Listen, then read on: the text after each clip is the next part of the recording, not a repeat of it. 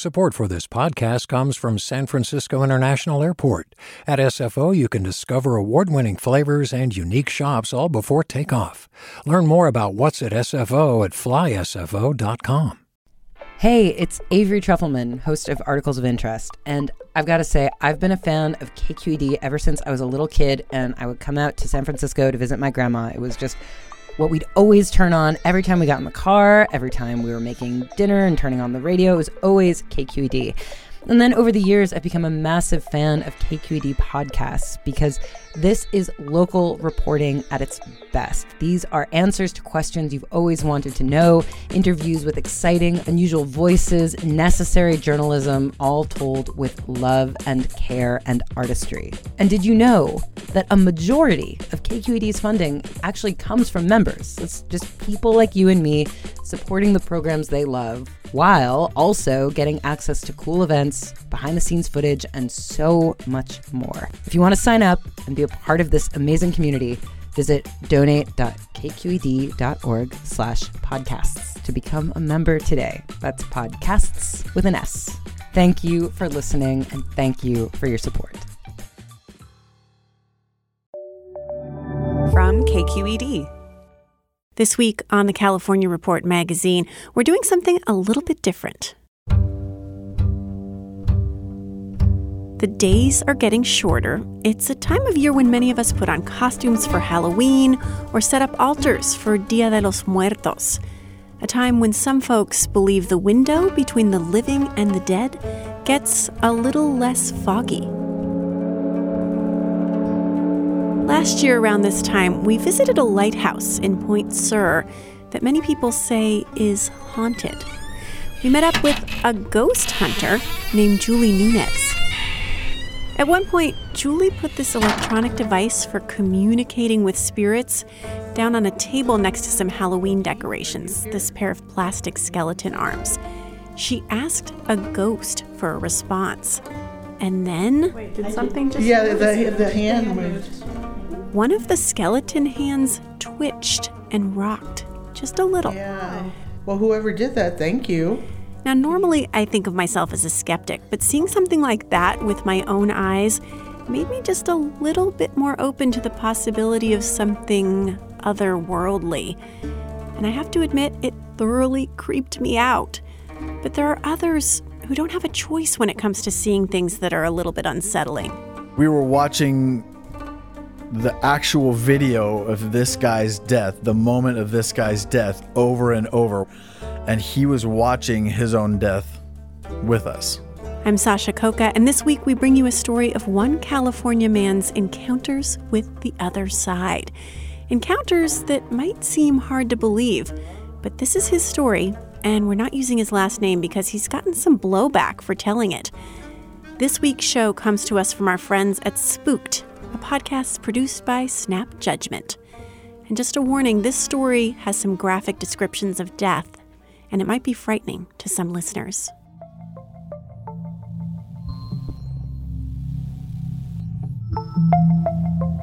My name is Martin. I'm a paramedic, and I'm an ER nurse for coming on 20 years now. In '99, I was doing my EMT clinical in a hospital in San Jose. 21, so I was just a kid.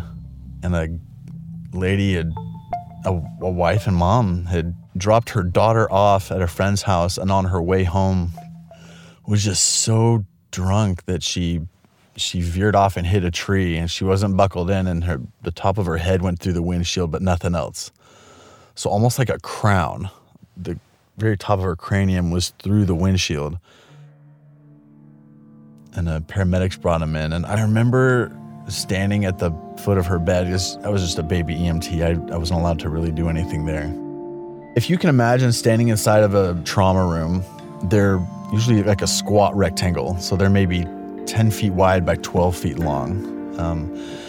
The gurney's in the middle, and there's crash carts on sides, there's oxygen behind, and there's, maybe a sink or a countertop on the other side. I was standing at the foot of her bed, and there was nurses and firefighters on one side. There was a doctor and some other nurses and maybe some techs on the other. And I remember standing there and just feeling this super immense sadness. Like if you if you stand in a cold pool, you can feel the weight of the water, the cold water on you, but it's not covering your entire body. That's kind of how it felt. I turned, and the woman from the car crash was standing just right behind me. And I just looked right at her, and she wasn't looking at me. She was looking at herself on the table. And she was wearing a white colored shirt. And she had long hair, and it was her brown hair was tucked behind her ears. And it was a lot for me to take in the moment. This was all really heavy information. This lady's dying. They're talking about her being a wife and a mom, and people are yelling, starting IVs and hooking her up to leads and intubating her, trying to keep this lady alive. And there wasn't a lot they could do. And then to turn around and see her there, I was questioning my sanity. Like, am I going nuts? But she was there. There's no doubt in my mind. So anyway, I screamed, and one of the nurses helped me leave, and I went and sat down outside. I didn't want to be around that. So I left, went to another patient, went to another room, went somewhere else. I felt like the rookie. You know, am I even cut out for this job? Like, am I tough enough for this? Am I emotionally strong enough to handle this job?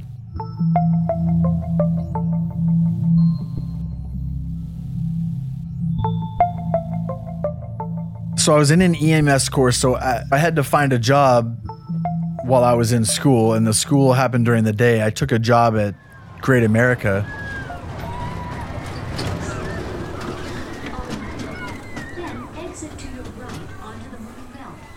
Two people in the course of a year died at the amusement park.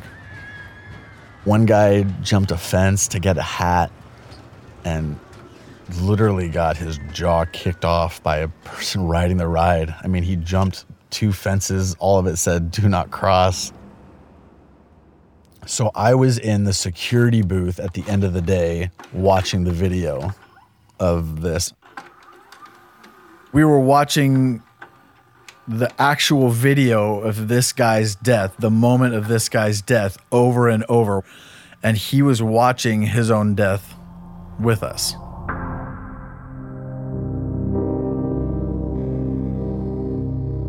The man who had been recently killed was standing behind me, but between myself and another officer. He wasn't looking at any of us, and I don't even really feel like he was looking at the screen. He was just faced forward. You know, he could have been anywhere, but I think that he was drawn to the fact that I knew he was there. It felt like he was trying to express something. Like he was trying to get a point across. This can't be real. I was just trying to get my hat. Like, this wasn't supposed to happen. I was just getting my hat. And I could see what he was wearing out of the corner of my eye. I honestly, I didn't want to turn. I was so afraid that I was going to see this guy without a jaw. But I knew he was there, and I knew he was feeling this anxiety, and I couldn't leave because I was surrounded by dudes, and these are Great America security, so they weren't picking like hardened soldiers or anything like that. It was just a bunch of dudes who wanted a summer job. But I wanted to impress them. I didn't want to look like a coward, so I didn't say anything, and I was terrified, and I didn't want to turn around. And we were all just kind of like taking in this moment because we hadn't, you know, some of these guys have been working at the park for 15 years and I'd never seen that. I just turned my body just enough to be able to see that someone was there, and then I'd turn back. And I remember doing it maybe twice, and the third time turning, he wasn't there and the feeling stopped. And it didn't ebb, it just, you know, it was gone.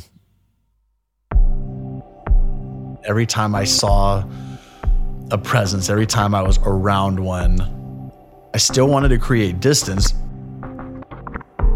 I think that I was still, on one hand, I was still learning how to be an EMT and how to take this job seriously. The whole world is like Disneyland. Like everything, your eyes are huge. You want to be a part of every trauma. You want to be a part of, the multiple car wrecks. You want to pull people out of burning buildings. You want to do the stuff from the movies. Nobody enters the EMS field because they want to spend hours upon hours with a patient, nurturing them back to health. And for people who work in EMS, it's not that they're not compassionate, but they're drawn to the heroic, fix the immediate problem and get the patient to a place where the people with abundance of compassion can kind of take over and do that caring.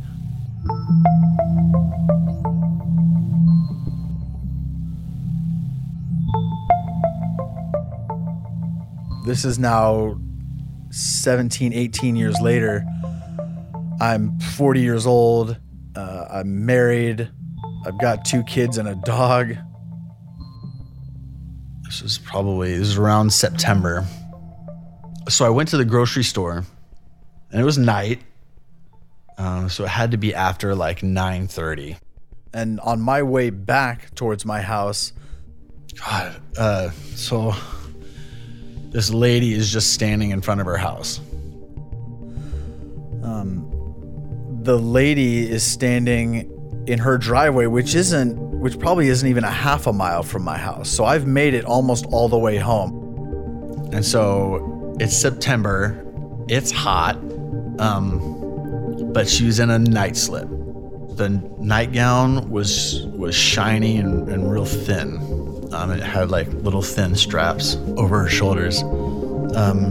She was pale, silver hair, a little bit past her shoulders, but she was standing right in front of her house. And so I was just kind of watching her, like being like really confused, like, what is she doing? Like I knew inside that she wasn't alive. I just knew. And she stared right at me. And honestly, and I can't tell you why, and I feel like an idiot for even saying it, I pulled over. She was standing in the driveway and she watched me as I pulled past. And I pulled in front of her house and she was looking my direction, and I got out and she was just staring at me. Like, this is really weird because they don't stare at me. Like, they're not looking for me. She was making eye contact. She was looking right at me. And so I didn't approach her. I didn't even close my door. Like, I got out and she took a step forward, which was super weird. And I was like, it made me kind of wonder, like, maybe she's not. Maybe she's just like a crazy lady standing out, late at night. She was probably 30 feet away, and she took another step. And I said hello, and it seemed to just piss her off. She took another step, and then took another step, and then took another step, and stopped. This had never occurred. They've always just kind of like accepted that I was kind of around. And so she just started walking like really quickly. She took probably 14 really quick steps around the back of my car. I was scared. And like she mouthed something and then took a couple more steps. I got my car and shut the door. As she walked up and stood, but she didn't look inside my car. She walked up and just stood there. Like, can they reach in? And she just stood there. She didn't look at me. She just stood there. And I sat there and she stood there, and we just, for a couple minutes, just kind of sat that way.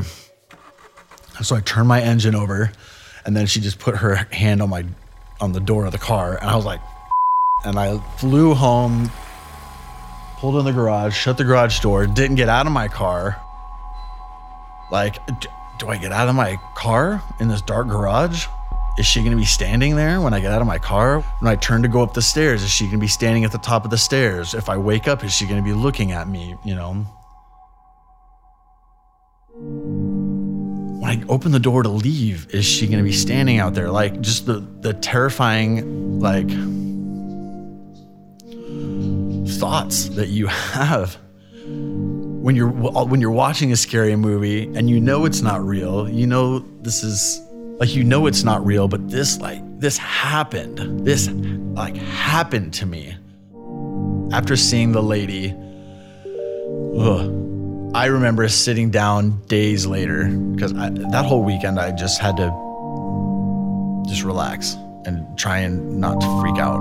But I sat down at my laptop and was just researching it. Like, why does this happen? I just Google, visiting spirits or presences. So the Irish believe in this thing called thin places. And what they believe is that the supernatural world and the natural world, what we call the natural world, coexist, and there are thin places where that existence is easily transgressed. A lot of people, especially the Celts, believe that people can be thin places and can kind of carry a mantle of thinness. Before meeting her, I never really thought about being like an active thin place. But when I realized that these people, these presences are there, I have the desire to be compassionate. But I also, my first instinct is to create distance. You're listening to the California Report magazine, and today we're featuring a story from the podcast Spooked by Snap Judgment. It's about a California paramedic and ER nurse who's had multiple encounters with what he believes are ghosts. Some of them are people he watched die. And after doing some research, Martin is starting to think he might exist as a so-called thin place, a conduit between the living and the dead. A heads up to listeners, this next part includes some graphic descriptions.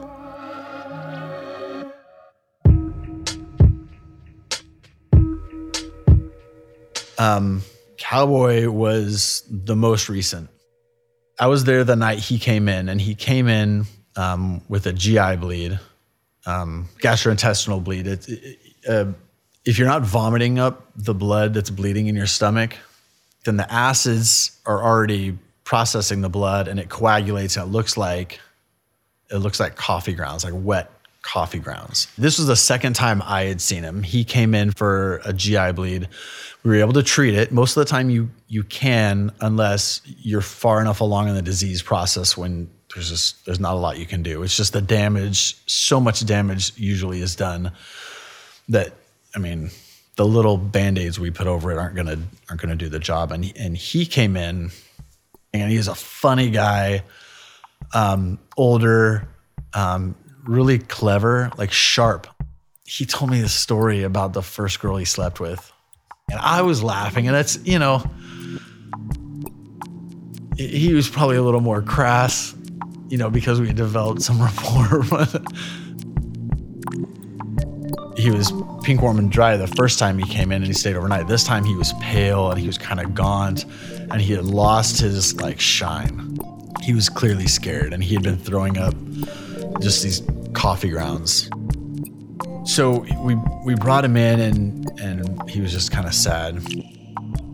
The floor nurses were having a little bit of trouble getting another IV on him. So I went down and I sat with him. So I was able to get his IV started. I got the fluids running. So I was trying to joke with him, and I asked him to tell me some stories from his life, and he did, and we laughed. And so I got up and I was like, hey, you need anything else? I asked if he wanted any coffee. It was kind of like this joke we had developed because of the coffee grounds. And so I'd ask him if he wanted a cup of coffee, and it was always no, because I think that after seeing that, the last thing you'll ever want again is coffee. And so we laughed, and then I left. And later that night, I walked down to the floor, and the nurse that was there came out of his room just running down the hall, and she said, something's happening. he's not okay. And so I ran around the hallway, and he was laying not vertically in bed anymore like you're supposed to. He was laying with his feet off the side, and he was splayed back. So we went in and we started doing compressions. We checked his pulse, and he didn't make it. So we put him back in bed, and we spent some time cleaning him up and getting him on some clean sheets. And one of the nurses was already trying to get a hold of family to let them know. We're trying to get a hold of a mortuary to come pick up the body. And it was a bummer. It's 50 yards from the nurse's desk to this guy's room, but it's probably another 100 down the end of this hallway. And then you hang a right down to the ER. And that's where I spend most of my time. So I went back that way because I was going to type up, my charting notes about what happened. Finished that up, did some filing, put some stuff away, texted my wife. And I was like, I'm going to head back down and see if they need any help with anything. Because he's not a dead body is heavy. Or if you're moving a body that isn't cooperating, it's really hard to get them. So I didn't know if the mortuary was there yet. If they got a hold of him, they might be there by then, and I could go help him out. So I walked back down, and I got to the room, and a guy in a cowboy hat and like a blue plaid, like shirt with the cowboy Wrangler jeans and boots was standing next to the body. And I stopped. I didn't even enter. I just stopped, and I was like, okay, family's here. And I backed away, and I went down, and I didn't bring it up. I just went down and hung out kind of at the nurse's station. I got myself a cup of coffee. Probably 25 minutes went by while I was down there. I was like, I should go check on him. And I went back, and there wasn't anybody there. I thought it was weird because typically in those situations, if somebody's going to get up at 3 a.m. to come by, they want to talk, or they just want somebody around. So I thought, well, I'm here. I'm going to grab this guy's stuff. And the top drawer had his phone and a notepad. It was some writing on it. And I opened the bottom drawer. And as soon as I pulled it out, there was a cowboy hat underneath it. And I looked inside, and the shirt was there and the top of the boots. And it was a really strange, realization that he was there. Like that was him looking down at his own body. I regret that I hadn't known at the time. If I had known, I would have stayed. Like if I had had a clue that it was him, I probably would have stayed and hung out.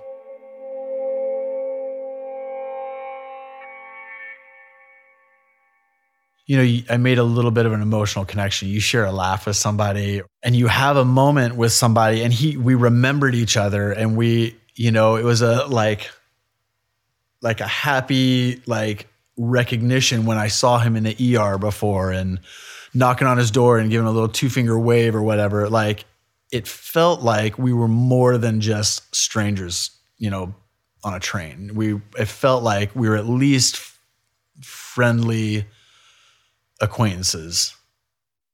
So I think that really for the first time in any time I've ever felt a presence or seen a presence, the first time I've ever really regretted not saying something. Is the rest of the time, what do I say to this person? I don't know them. I really honestly didn't know or didn't have any connection with any of them. But for the first time, it really felt like I kind of wish I just reached out, maybe not physically, but just to express some sort of genuine condolence.